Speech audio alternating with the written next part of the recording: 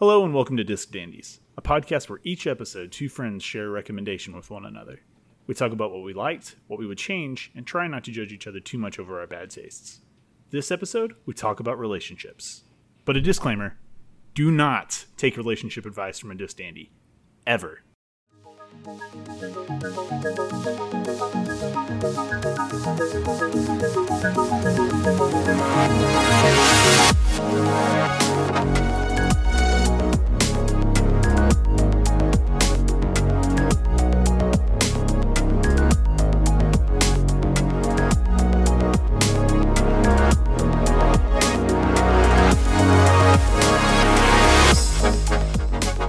Jordan, I hate to inform you, but you just lied to all of our fans, the Disc or the Dandy Dogs, all of them. It's actually three friends here. I've got my cat Atticus here in my lap because he's being a bit of a butt when we're trying to record. Oh yes, he knows his face is on the cover of our podcast and he's trying to be present. He's doing his job as mascot.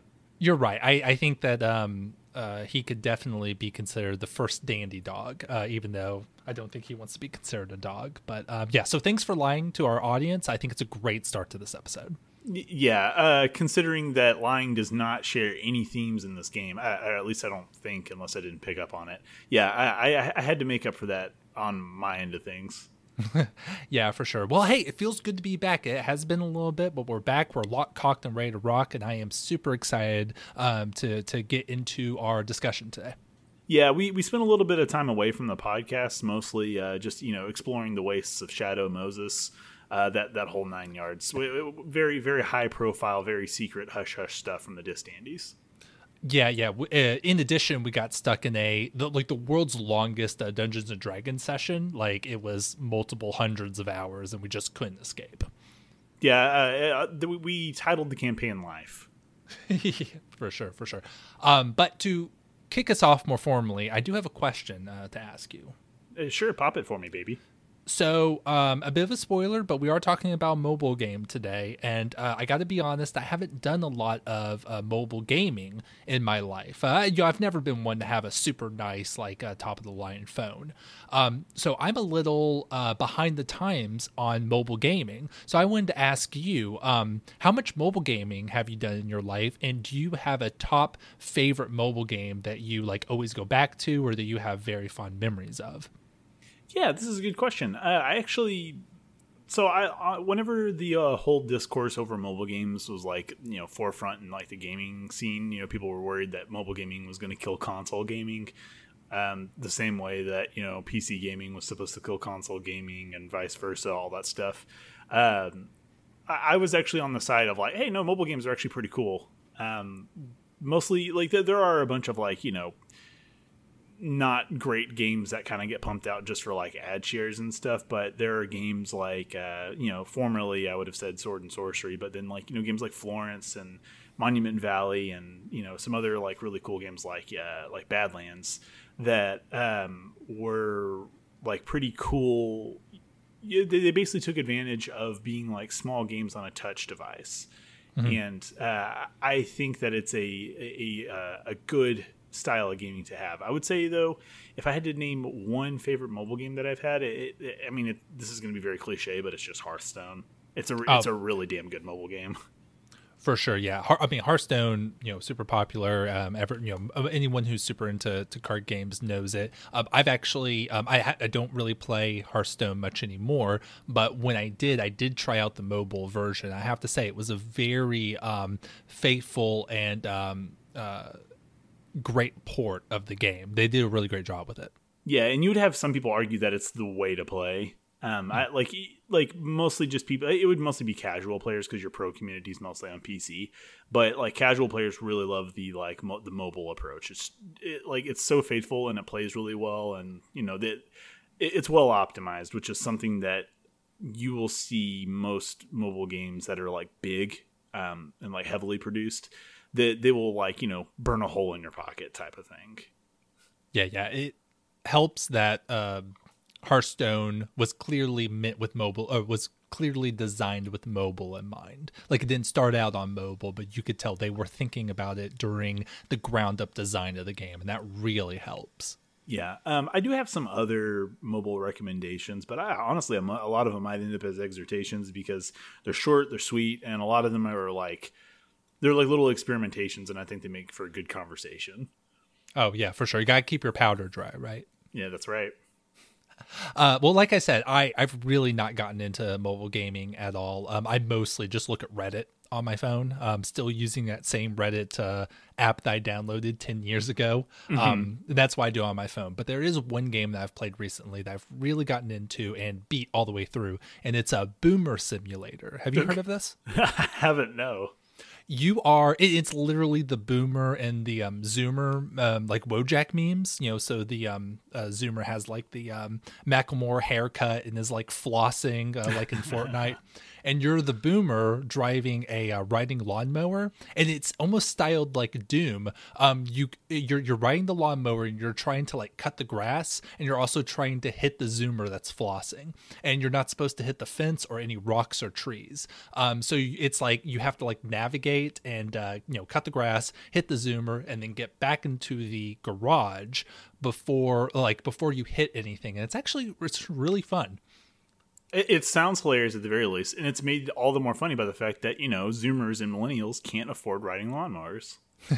They can barely afford these top of the line phones that you need to play like the really nice mobile games these days. Oh no, don't you know it's avocado toast and mobile phones that are suppressing your generation? Okay, here's my conspiracy theory. Here's my gut shot for this episode.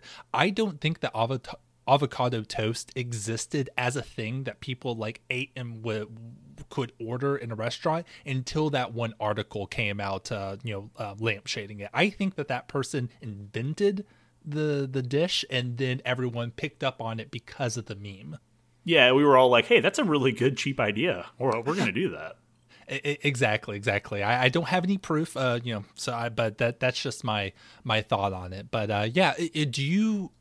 So I'm looking forward to trying out some of these mobile games. Hopefully, you'll suggest some to me over the course of this podcast, and I can really dive deep into mobile gaming. Yeah, well, on that note, we're going to be talking about as we'll establish, a mobile game this episode, Florence. So you ready to get into that? Yeah, absolutely. Well, we'll hold your horses, actually, because I have something I want to talk about. Sure. I want to talk about the Disc Dandies YouTube channel. All right. If you've made it this far, we would really like it if you could hop onto our YouTube channel, subscribe. Those numbers matter. If you're listening, give us a like, hit the bell icon. Everyone knows what those things do. But most importantly, leave a comment.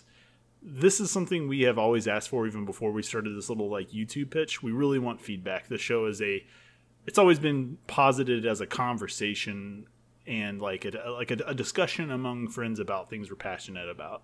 So if you're listening on like a podcast app or on YouTube, please comment back. Tell us what you think about the topic. Get involved. It all adds to the quality of the show. Please tell us how wrong we are. I thrive on it. Yeah, I mean, we know how wrong we are, but we really want you to drive it home for us. My favorite thing is when we get those random comments on our videos or on Twitter or something like that. So if you want to make our day, that is the number one way to do it. And subscribing. I like seeing the number go up. But yes, YouTube, great place to check us out. All right. With all that said, Florence. Yes. As you said during our last episode, you hadn't even really heard of the game. Mm-hmm. So did you have any impressions going into this just based off of the app download alone? To be honest, I was trying to keep as open mind as possible. You'd mentioned that was really more of a narrative focus, with the little mini games. So I wasn't expecting it to be some sort of me being glued to the screen. I figured it would be, kind of a bit of a lazy is not the right term, but like a passive experience. Passive experience, and it really was. So I had a bit of a roller coaster in terms of how much I was enjoying this game moment to moment. At the beginning, it was not a slog. I kind of had to push through a little bit at the beginning. I was a little put off by the kind of twee art style and the lack of kind of dialogue and a lot of detail about what was going on. But I did eventually start getting invested in what was going on, and I really walked away at the end of the game feeling really great about it. So yeah, I'm glad that I stuck through it, and I ended up with a positive impression of this game. Yeah. As we're going to be discussing here in a little bit, I really enjoyed this game when I first played it, and I enjoyed it again our second time around. I just as like a broad like overview for this game, there are very criticizable elements to this game, but I think the things that do work are what makes it notable, which we're going to get to here in a little bit. But I guess just to kind of give it a little bit of background.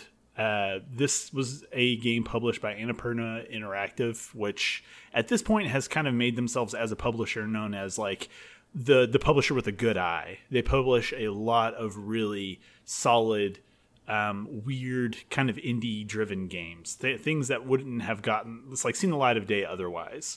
They've published, like for one, they did like What Remains of Edith Finch. Oh, did they? Oh, yeah. I did not catch that. Yes, yeah, and they publish a lot of like different mobile games, and I believe they were involved in It Takes Two. I'd have to double check that. I could be wrong, so if I am wrong, I'm sorry. But they are involved in a lot of like weird off the wall indie games. I am not surprised to hear that, actually, because I was thinking about Edith Finch a little bit while playing this game. So I'm not surprised at all to see a thread connecting the two. Yes, yeah. Annapurna Interactive in general, whenever you see their like stamp on a game, you know that you kind of get an idea of what that game's going to be. Like I said, they have a very good eye. They pick some really solid projects. With that said, this game was directed by Ken Wong, who was the creator of Monument Valley. Monument Valley is a very critically acclaimed mobile game. It's arguably one of the most well-received mobile games ever put out, and this is his follow-up to that before he went into Monument Valley 2. And there was, whenever Florence was announced, I remember there being there being kind of like a swell and people being excited about it. So there was a lot of eyes on this game when it came out, as far as mobile gamers are concerned. I have never heard of Monument Valley. I know nothing about it. What like just real quickly, what type of game is this? It is a puzzle game. It uses perspective. You have these kind of like these like weird MC Escher-esque environments, and you're moving a small girl through them, and as you rotate the screen, it changes how parts of the environment connect to each other, and you have to kind of help her navigate around that world. And it's very good, very, very beautiful game. Yeah, that seems interesting. So Florence in particular was at the top of my mind, going like as I kind of alluded to on a previous episode where I was like interested in seeing more games about romance. This kind of just fits the bill, though a little bit indirectly, because as we're going to get to here in a little bit in our story, this isn't so much about like romance as it is about a breakup and what that leads to. Mm-hmm.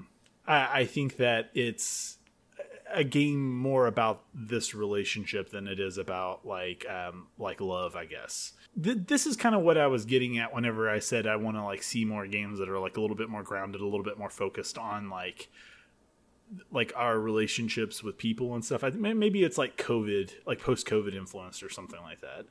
But I think this really like kind of hit the nail on the head for me in terms of what I was wanting to play, and replaying it scratched that itch for me.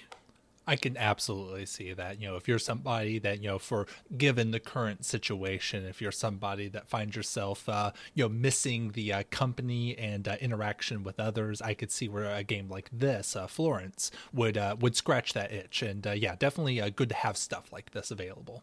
Yeah. Okay. And just to kind of give us a brief overview of the story, because honestly, there's not really much to go over. It's a very short game, and the beginning, middle, and end are pretty easily summarized. And I guess just at this point, we're going to go ahead and, disclaimer, spoilers, definitely spoilers here. It is a very short game. You can probably finish it in like 40 minutes or so. In fact, I think like the time to beat, whenever I looked at it, it was like 45, 48 minutes if you wanted to do absolutely everything, which there isn't many side things, if any at all. So like you could sit down in an hour before this podcast, play it, and then, listen. So please do so. We should look into what like the speedrunning records are for this game. I bet you could beat this game in like 10, 15 minutes speedrunning. If you really wanted to, you had the games memorized, like which one was coming next, so you could immediately be like brushing the teeth as soon as the toothbrush shows up. Yeah. Just to kind of cover the story, though, it revolves around a girl or woman, I guess. Her name is Florence, name of the game. She's a disheartened office worker who finds romance with a young cellist named Krish. Story is told through visuals, the music in the game, and the mini games that are in the game. There aren't many big bullet points that happen in the story. It's a meeting, I guess kind of a falling out, a breakup, and then what takes place afterwards. This is the ultimate show don't tell game, because Yes. this game does not tell you anything. There is tiny bits of dialogue, mostly with the mother. I think when Florence speaks to her mother over the phone, sometimes you get tiny bits of dialogue, but this game doesn't tell you anything. Sometimes that really works, and sometimes I think it's a bit of a detriment. But you are exploring her story through seeing her life, through her eyes. And the mini game, and the mini games help illustrate the life that she's living, the actions that she's doing, what's happening to her. Yeah, and before we go into the gameplay itself, because I think that's probably going to end up being I guess the most controversial portion of this discussion. I kind of want to touch on the themes that this game's tackling, because it's kind of hard to despite it being really short, it's kind of hard to label it. It's a game about a relationship, but what genre would you say it fits into? In terms of the narrative or the game as a whole? Well, let's do both. Just hit both. This is and I struggled with this because and this is just getting into spoiler territory. She kind of is in a bit of a rut. At the beginning of the game, she doesn't.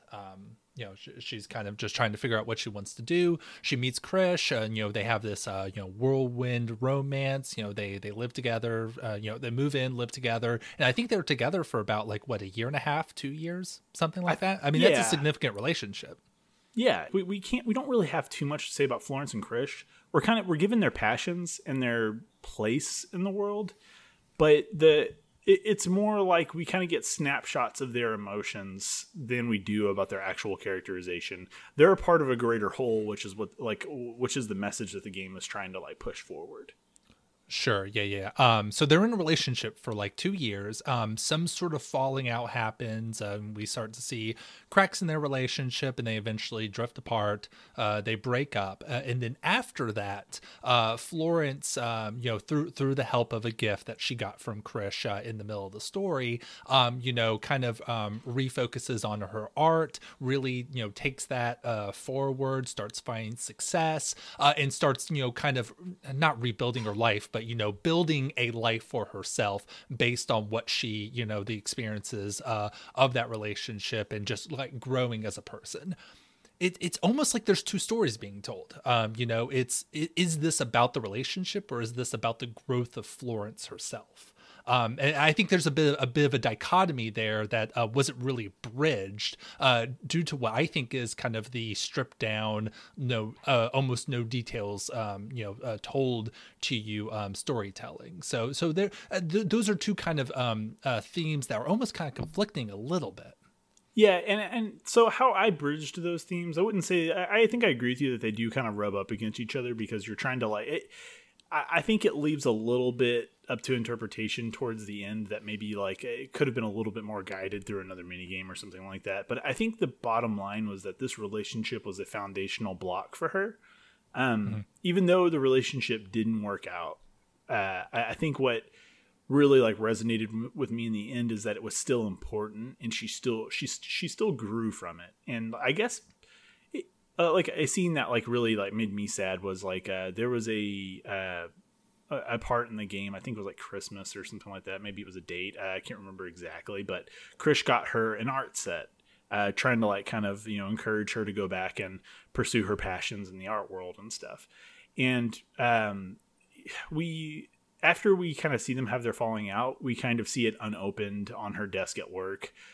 She hasn't really pursued it since he got it for her. And I think part of that situation was that she hadn't yet grown to the point where she was ready to pursue that again. And she wasn't ready to embrace that part of things. And I think her relationship with Krish is what kind of pushed her to do so in the end. Yeah, that's definitely a great way to look at that. Yeah, the ending where we see Florence, flourishing, so to speak. Living a life that she's happy with. Doing the art thing. The final scene is her looking out of a sunny window, smiling with like art, stuff behind her. The ending was very emotionally impactful for me, but yeah, it is a little fractured there. A major theme would be that she's thankful for the relationship because it was a stepping stone to where she ended up at the end. And that's really highlighted by the fact that she finds the photo when she was leaving her job, and she decides to keep it, even though at some point during the breakup she was like throwing things away. And the fact that she starts the art back up with the gift that Krish got her. That's like a pivotal moment, and when I kind of wish was a bit more highlighted in the game, kind of as like a thesis statement, like, hey, this is important.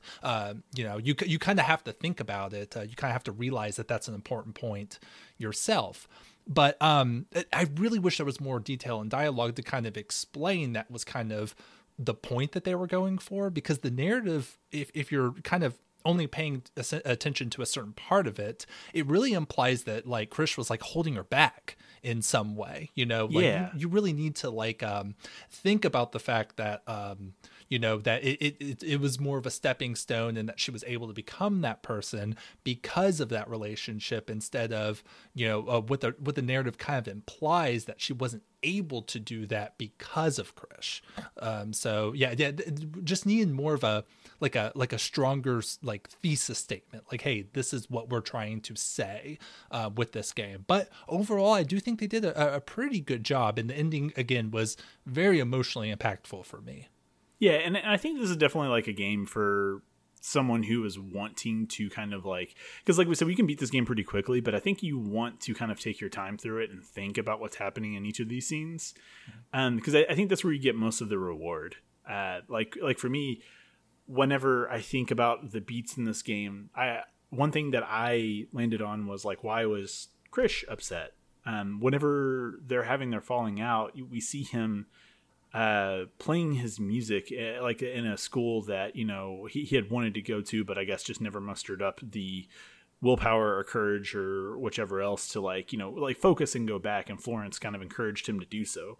But whenever we get to the falling out portion of the game, he is very disgruntled, and we don't really know why. A lot of that is left up to our own inferences, and for me, I actually think that part of it is his relationship with Florence, and because he was growing in that relationship, I feel like, where for her, which was kind of bullet pointed by her, kind of sticking her art set like in the pile of like, paperwork and stuff like that, and just kind of forgetting about it. She wasn't pursuing the things that were making her happy, and kind of returned to her disgruntled, work life, where Krish was like, pursuing like his side of things, and maybe that was causing friction in the relationship.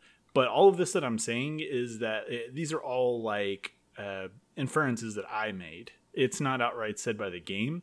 I think that's both a positive and a negative, because like you said, on the one end of the spectrum, you want to know what the game is trying to say with this. You want that thesis. But on the other end, it's kind of nice to just like sit down and like just really think about what the game is saying, or even think about these scenes, and like kind of like, and sure, there's some amount of like projection that goes into this. But I would be interested to hear what other people are pulling from these scenes. I think that that's a really great perspective, and I'm really glad that you laid it out that way. That makes a lot of sense. Something that I was thinking about while playing this game is something I think I've talked about on this on this podcast before. For relationships to be successful and good for both partners, it requires both partners to give 60%. Like no one can be at 50% and it be a happy relationship for everyone. I found myself kind of wondering, and I was going to ask you, like, I really want to know what caused the breakup, because it's not actually said what the actual break was, but I think it might just be that. I think it's just an example of a mismatch of what each person was putting into the relationship.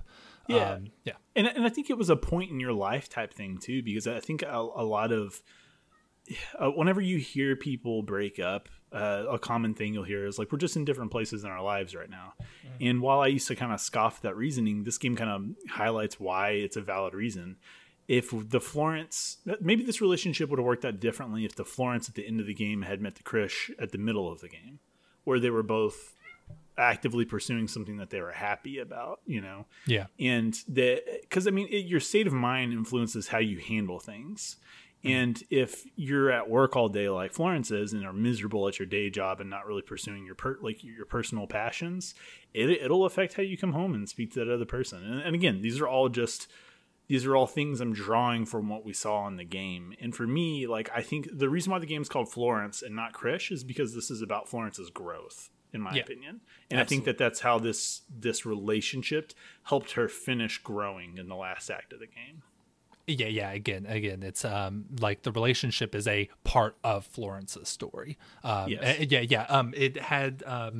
I finished the game after playing the beginning a while before. I kind of wish I never got the opportunity to, but I kind of wish I could have played the game from start to finish in one sitting, because I do remember parts of the beginning really focusing on Florence's rut at the beginning of of the story before she meets Krish. And yeah, I think that kind of highlights that the story is about more than just the relationship. I do kind of like the idea of the actual relationship part being as bare bones and like detailless as it is, because it does allow you to more easily project your own feelings about relationships and like your own relationships onto that to kind of make it more impactful, because you can kind of insert yourself a little bit more into the story, because I think we've all kind of had situations, where, bad fights in relationships, or, meet cutes, or, the excitement of like, taking a step forward, like moving in or like becoming more serious. But that does kind of hamper the ability to actually be invested in Florence's story specifically. So again, another little split there. Yeah, and I think this is a good point to kind of move into the gameplay portion, because I think in terms of like talking about problems with experiencing Florence's story, that we have something that I feel is like not a 50-50 split, but maybe like a 70-30 split in terms of like mini game effectiveness in the gameplay portion. Sure. Yes. And this is another like huge part of the game is these WarioWare type mini games. Just as a quick rundown here, as you're playing the story, as you're going through Florence's life, you'll often do little movement mini games to kind of illustrate what she's going through. There's a little like matching game, to illustrate her her accounting job, and then like you can like eat food and like brush her teeth. Once you get into the relationship, you can like swipe a piece of paper to like draw a picture of Krish, or you can fan out a Polaroid to like see parts of their dating life. So that's the kind of interaction you'll be doing as you play this game. And yeah, you're absolutely right. Some of them worked better than others. So what are your thoughts on it? Yeah, so I want to hit on the ones that I didn't think worked at first, because I think the ones that do work I want to highlight more. I don't want to like choose to like be more positive about the game, but I do feel much more strongly about the ones that worked. Oh yeah, so absolutely. Yeah, so like the ones that did not work for me, I guess they're the mini games where they kind of give the illusion of choice, but they didn't really have much of a bearing on the game. The one that comes to mind the most is like, choosing what you're moving in and putting in storage whenever Krish and Florence move in together. That part of the game, like the more I've thought about it, the more I wanted it to greatly impact something. I don't know. Like I just wanted, it was a mini game that kind of like didn't add any consequence, and in the moment I felt like, oh, this is big, like I'm choosing what things in Florence's life or in Krish's life that they have to give up to be together. But it just didn't pan out that way. There's a short, like kind of like section where you kind of go back over it and everything's in black and white, and it's kind of hard to remember whose is whose, and it's like illustrating that you're breaking the life up that they shared, But it wasn't as effective to me as I think as it should have been. It's one of those things where it's like, I wanted more from some of the mini games like that. Oh, that's very interesting because I actually really liked that one. I would put that in my category of one of the most narratively impactful mini games. But that's very interesting. I'm sure there's some that I didn't really care for that you really liked. Maybe that's a good thing, that there's a smattering of games that are going to kind of speak to different people. That's very interesting. Were there any others that you just didn't think hit the mark? So, like, the monotony of the job, like, kind of mashing the numbers and stuff like that was just a very, like, I don't think it's supposed to be challenging, because I think that's the point of that scene, is to illustrate that she's doing something that's just kind of, like, drone work. But, again, it was something else that we kind of just, like, infer from her miserable face sitting in front of her desk. That one almost seemed like it was a little uninspired and, like, didn't really add too much to the scene that we were already inferring just from her body language and miserable face. Sure, yeah, that makes sense. I think I'd agree with you on that one. Yeah. So what about you? Did you have any that you weren't so hot on? None. I would categorize mine. I don't really have any examples. Like maybe brushing teeth. Wasn't really that good. Turning the clock to illustrate passage of time kind of seemed a little bit like busy work. I would split it up as probably the mini games were about a third of busy work, a third of them were fairly engaging, kind of just were keeping me invested in the story, and about a third of them I thought were very clever and narratively impactful. There were a few of them where I like clearly knew like what the joke, not joke, but knew what like the point was, what the joke of them quote is, but just doing them, they were so impactful that doing them was still impactful to do them. Yeah, and just to kind of highlight the impactful stuff, I think this is where like Florence excels. The one that I think we could probably all unanimously agree upon as like being just a massive success in this game. And if you disagree, Will, feel free to. I just this is really one that I find hard to like dislike. It's the conversation bubbles. Oh yes, I was going to highlight that. Yes. Yeah, illustrating how they're growing closer by their conversation puzzles being like basically how this works is you get these little bubbles that pop up onto the screen, and you kind of have these like these little puzzle pieces that you have to fit into the bubble to make a successful conversation. But as they grow closer together, it becomes easier and easier for them to converse until you're just filling the bubble with one big blob. Mm-hmm. But where they really like pulled it out and where this minigame really like hit me was during like the arguments when you're trying to piece together like a retort, and then it's like very aggressive how they're coming back and forth at each other.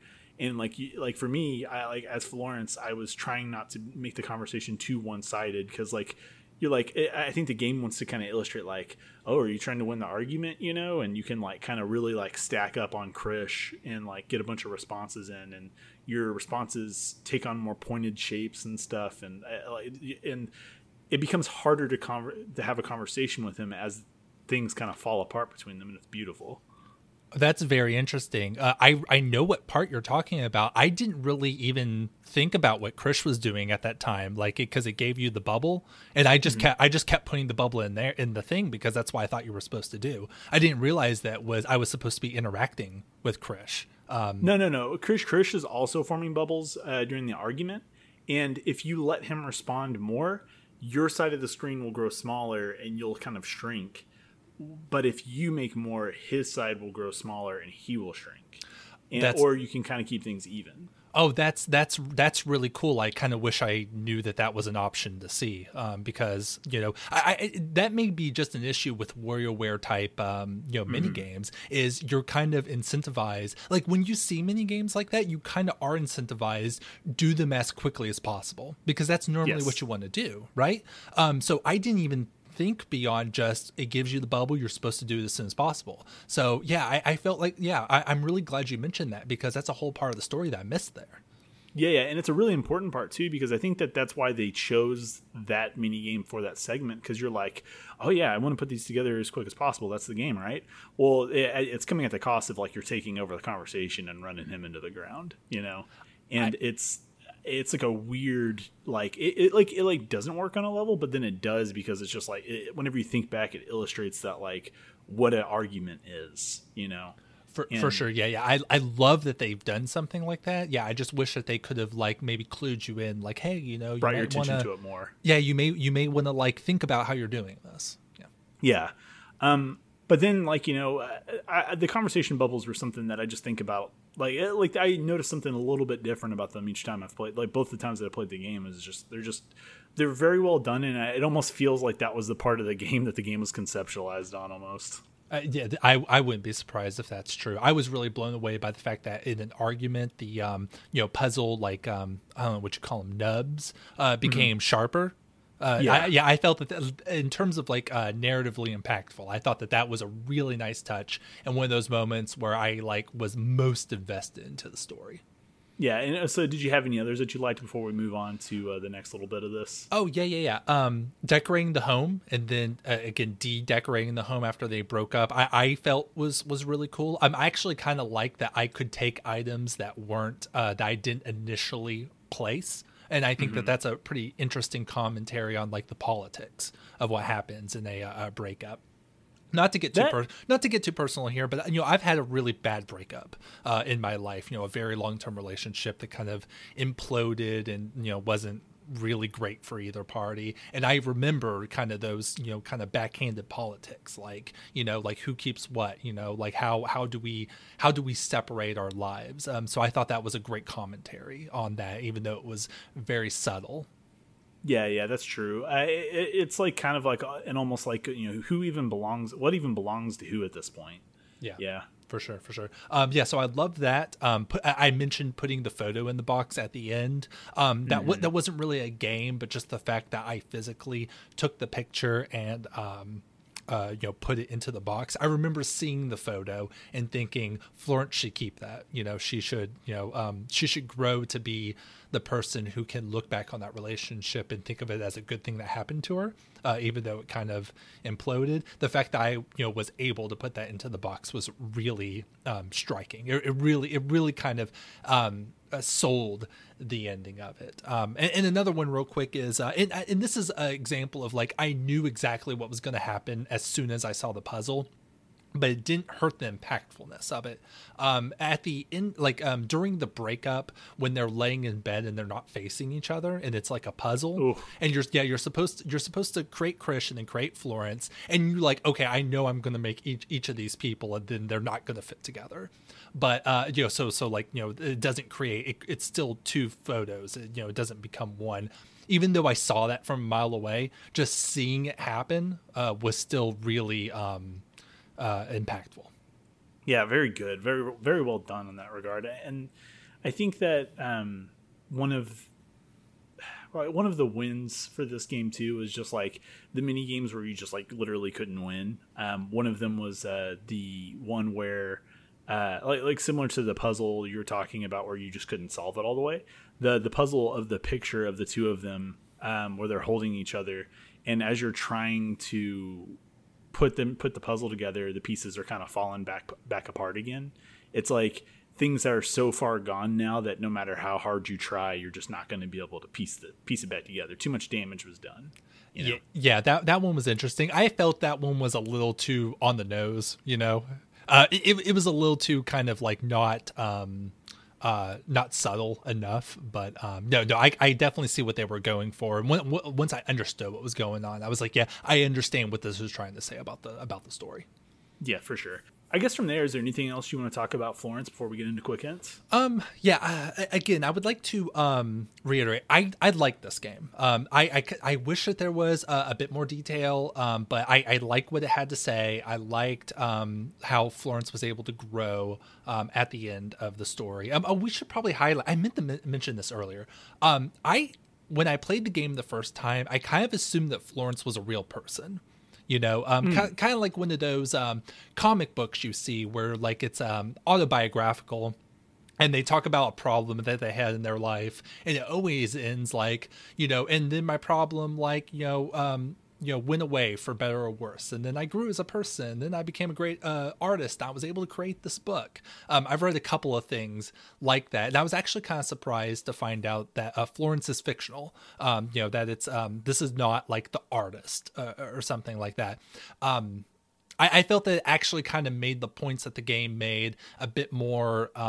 I feel like the thesis of this game is like it's more thoughtful, I think is a good term, knowing that it's a story that people wanted to tell instead of like an autobiographical thing. Maybe I should think about why I feel that way a little bit more, but that was surprising. I did play thinking that Florence was like the creator of the game. Well, I think I can relate to the feeling you're having, because I think it comes off as more earnest whenever it's something that you're like, hey, I'm going to devote time, money, and effort to this project.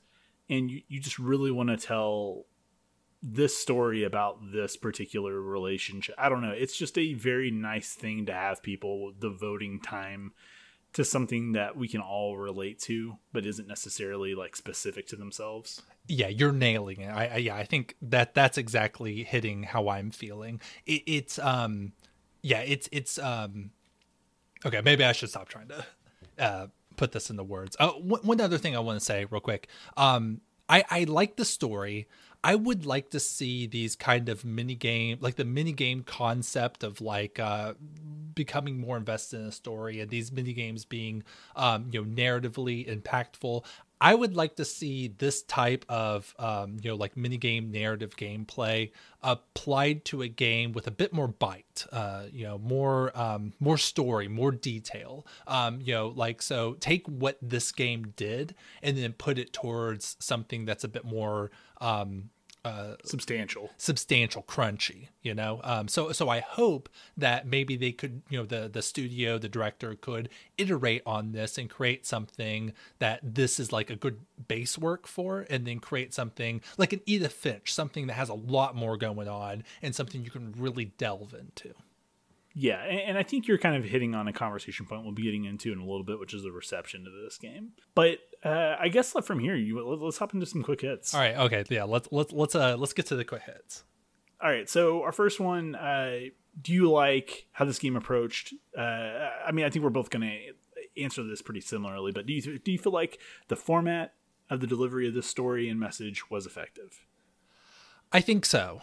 For what they were trying to say, I do think that this was a good format, and probably they could have done a couple of different things differently. But overall, I think for what they were trying to do, this was pretty close to the right game for that.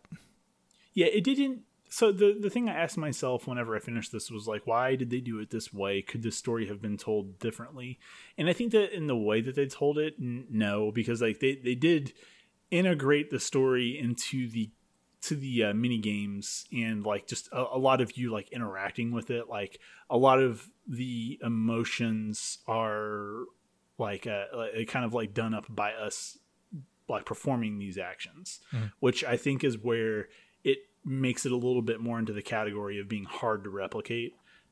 You would have to do other things to bridge those gaps, like, add more dialogue if it were a movie or a book or something else. And I think that's where I see it as an effective format. No, yeah, that makes a lot of sense. Yeah. So as much as I'd like to see changes to this game, I understand that those changes make this a very different game. Sure, yeah. And I think you already answered our second one. Like, you want to see similar games to this, right? Yeah, yes, with more detail, more story, more narrative, something. Hey, let's be honest. Moby Dick, War and Peace. People love these.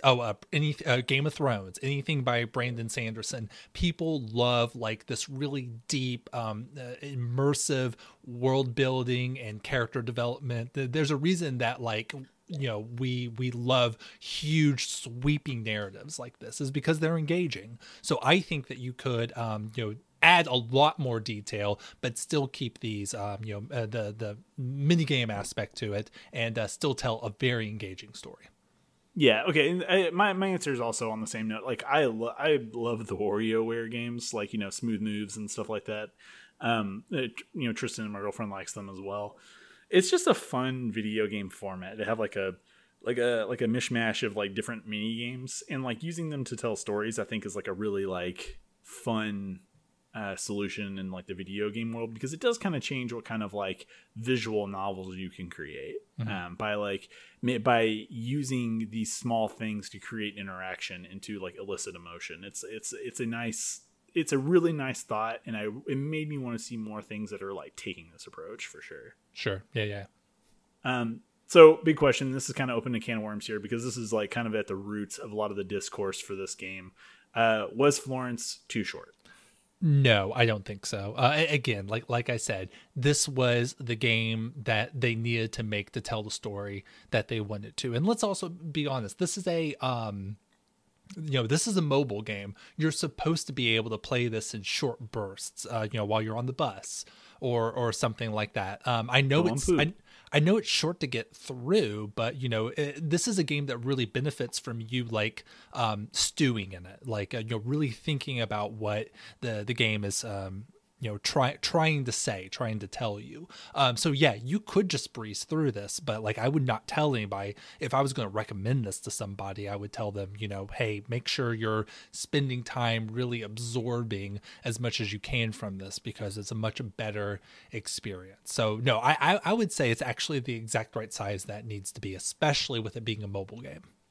Yeah, I hate to create an opinion bubble here. I really wish that I could have a different opinion on this, but I feel very much the same as you.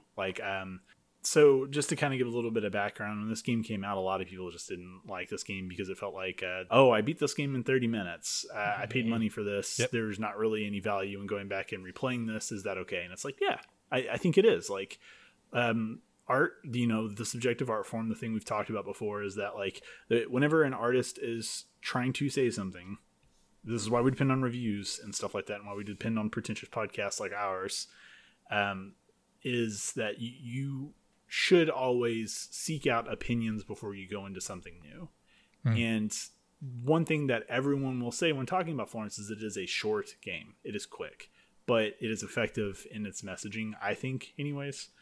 There has always just been like a little bit of especially in comparison to Monument Valley, which is a much more like substantial game. Like there's more in it, and there's more time that you'll spend playing it. A lot of people kind of saw this as disappointing because you're waiting for this person's next game. It comes out and you beat it in a half hour and it's done.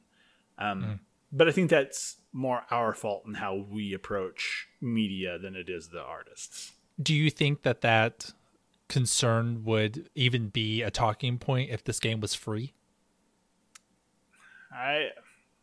That's tough, because then maybe not. But I think that especially like on indie games like this, it's hard for me to ever argue for it to be free, because sure, while your engagement might go up, these indie companies that they are much more dependent on hard income than someone like I guess Epic for like Apex Legends, because you're getting like ad space for those games, where for this game, it's a 30-minute narrative driven game. It's really hard to work ads into its monetization, or it's hard to get streamers on and playing it for a long amount of time. It being a free game, I think would actually hurt it or hurt the developers more than it would help them personally. Yeah, I understand what you're saying. Yeah, this is not a game you can monetize in any other way than just charging for it. Yes. And I think the world is a better place for having this game in it. So I think this is a game I would say is worth the price of admission. And honestly, for games like this, we should kind of be more willing to pay for these kinds of experiences, because paying for them is what allows stuff like this to exist, right? Yeah. Whenever a big AAA studio that has the ability to market their Fortnites or Apex Legends or Rocket Leagues or whatever, whenever they are having their stuff or having Monster featured inside of their game or something like that, they're getting a lot of money from that deal. Whenever a streamer plays their game for 6 hours straight, that's how they get it. I think there is a price if you want artful, thoughtful experiences. I think we do have to kind of reconcile with the fact that, like, hey, some good things will need to be paid for if we want them to exist. I agree with you. Sure. Okay, maybe this is my controversial opinion for the day. $4 for a like 45-minute to an hour narrative experience is worth it. It's like, compare that to all the other things that you buy. And I think that $4 is absolutely worth the price of admission for this story. Yeah, I hate to bring up the cup of coffee argument, because sometimes, coffee can be a little bit cheaper, a little bit more, or whatever. But this really is like, this will last you longer than the $4 for a cup of coffee will. Yeah, for sure. Yeah, it's definitely worth your time. Okay, yeah, I think that's all I've got to say. Thank you for this exhortation. I really appreciate that you're willing to share these really engaging narrative experiences with me. Yeah, and I'm glad you enjoyed it. I know this is 2 back-to-back like mobile games, or games that started as mobile games in the case of Sorcery, but this is just where my mind's been at. I think my next one after our next couple of episodes is going to be a little bit more off of a little bit more out of the way in terms of what I've been bringing to the table. Sure, yeah, not to talk about the show on the show, but I love the idea of this being just kind of a record of like where we're both at in terms of our gaming experience, and where we're at on movies and TV. So I'm totally fine with that. And somebody has to balance out the go-to duties that someone is bringing to the show. I'm telling you, man, I'm doing everything I can to hold the ship up. Like, you bring in your waifu stuff and your go-to duties. Is like, it's really tough to keep us going, but we're gonna get there. Yeah, for sure. I'm definitely bringing the trash to this podcast. But speaking of trash, we are not going to be talking about trash next episode. Jordan, I think it's time. Would you say we kept you waiting? We may have been keeping the Dandy Dogs waiting. If you've listened to this podcast, I don't think it's any secret that Jordan and I are both huge Metal Gear fans. Jordan, on a scale of 1 to 10, how much of a Metal Gear fan are you? I would say like a hard 10, maybe 11. Formative video game series for me, one that I've played since my I'll mention this here in a moment whenever we show our hand, but I've been playing since the GameCube era. I love this series to death. Nice. Yeah, me too. I'm at like a 9.99999. We love Metal Gear, and hey, we have a platform, so we want to do a big exhortation on Metal Gear, and we're going to start with, of course, the one that almost everyone starts with, Metal Gear Solid. Next week, we are starting our deep dive into the Metal Gear series with the first game, the one that almost everyone starts with, Metal Gear Solid. And we are exploring everything about this game. We're going to talk about our thoughts on the gameplay, on the story, how it influenced us as people and gamers, so to speak. And I think that both of us are going to have a lot to say about this milestone of gaming. Are you ready to hear the most controversial thing that I could possibly say in regards to this game? Yes. I've never played the original PlayStation 1 version of Metal Gear Solid. Really? Wow. The version I played was the GameCube remake. Oh, Twin Snakes. Yeah. Oh, yes. That is so interesting. Yeah, that because I'm a little bit on the younger spectrum in terms of like gaming. Like, my first console was I got an Xbox and a GameCube around the same time. Oh yeah, for sure. Man, that is so interesting. So I guess the plan is for you to play the original PlayStation 1 before our episode, right?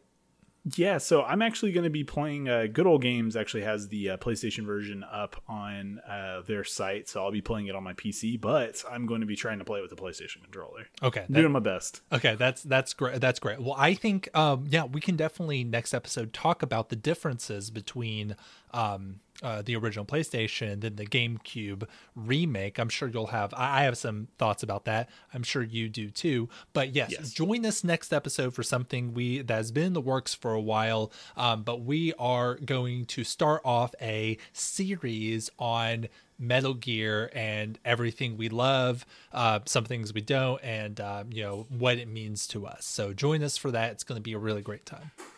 Yeah. So just to clarify things, this is part 1 of a multi-part Metal Gear Solid discussion. We're covering Metal Gear Solid 1, Part 2 will be Metal Gear Solid 2, and that is off in the indeterminate future. It will happen one day, but for now we're going to be covering Metal Gear Solid. I can't stay away from Go to Duty too much. I can't be playing Metal Gear Solid for like a year straight. Yeah, I can't be doing that. We do have other trash, like freeware games that we got to hit up. Sure, yeah. So join us for that next episode. It's gonna be bigger. I'm sure it's gonna be like our biggest, most in-depth episode we've done so far. I know I have like pages and pages of stuff I want to say about this game. So it'll be a good time. And then normal exhortations will resume afterwards. But how do you feel about going into the back matter?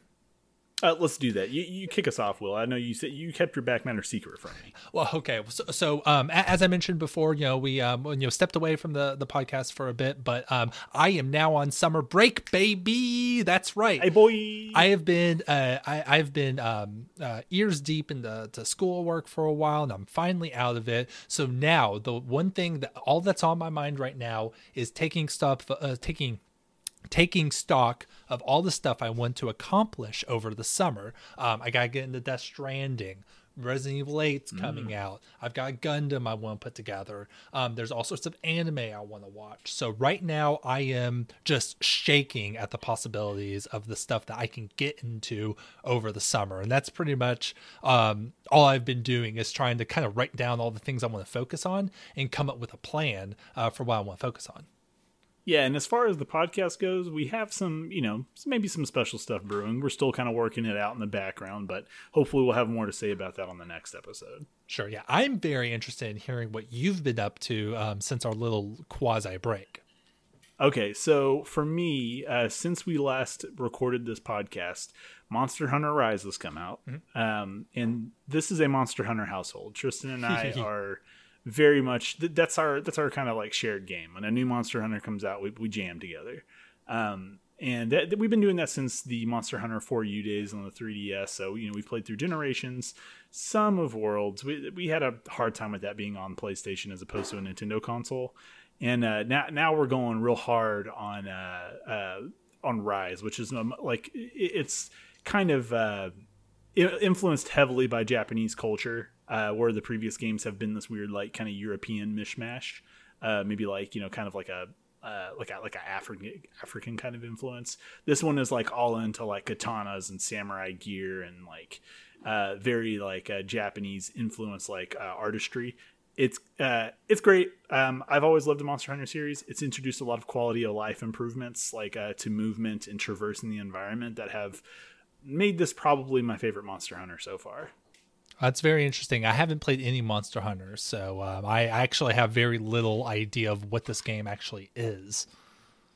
It's the like go deep game of go deep games. Like I put it up there with Dark Souls in terms of like, hey, you can play this game casually, but if you decide that you want to like go hard, there's almost an endless like pool of like flexibility and options, and like it's a very like this like you are playing one game sort of game. Okay, yeah, that seems very interesting. I'm looking forward to hearing your thoughts on Rise once you're completely through it. Alternatively, I just wrapped up the Berserk manga. Oh, yeah. That one was really tough to finish, I'm gonna say, for good reasons. It was so it's not done, which is frustrating. It's been on a slight hiatus for some time now, and I don't know when the next volume is supposed to release or like the next issue is, but it's been incredible to say the least. All the hype that was leveled at that series, after having read through it all, I would say is deserved. It is very good, and I'm sad that there's not more of it out, even though it's a 20-year-old manga. Yeah. There are a couple of those mangas that started a while back and have been going, and they're technically still ongoing, but like they're these huge hiatuses. So they're kind of, it's like a real treat for the fans when a new chapter drops because it's so few and far between.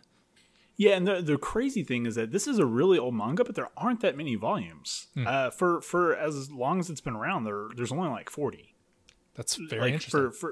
For something to have been around for 20 years and to have, and like to be so influential, to be such a, like you can get through that series fast. And like very sad whenever I brought it to it, like got reached the last one, because there's a lot of unresolved stuff in that story, and I hope that they do finish it. I hope this isn't one of those that they take to the grave. Yeah, but, sounds like it might be a Game of Thrones situation where I have very low hopes for ever getting the next book. Yeah, well, we'll see. I have high hopes, but my expectations are that my heart will probably be broken. But I would also recommend reading it with the caveat that, you're not going to get resolution to the main storyline.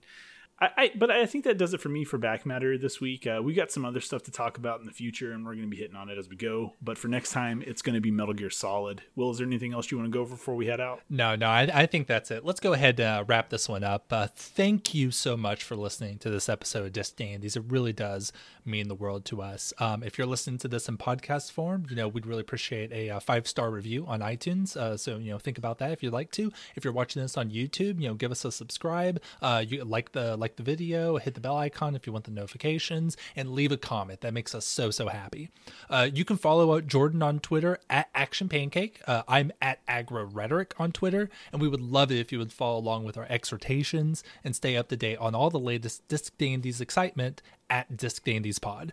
Join us here next episode for another spin with the Disc Dandies. Thanks, guys. Bye. Later.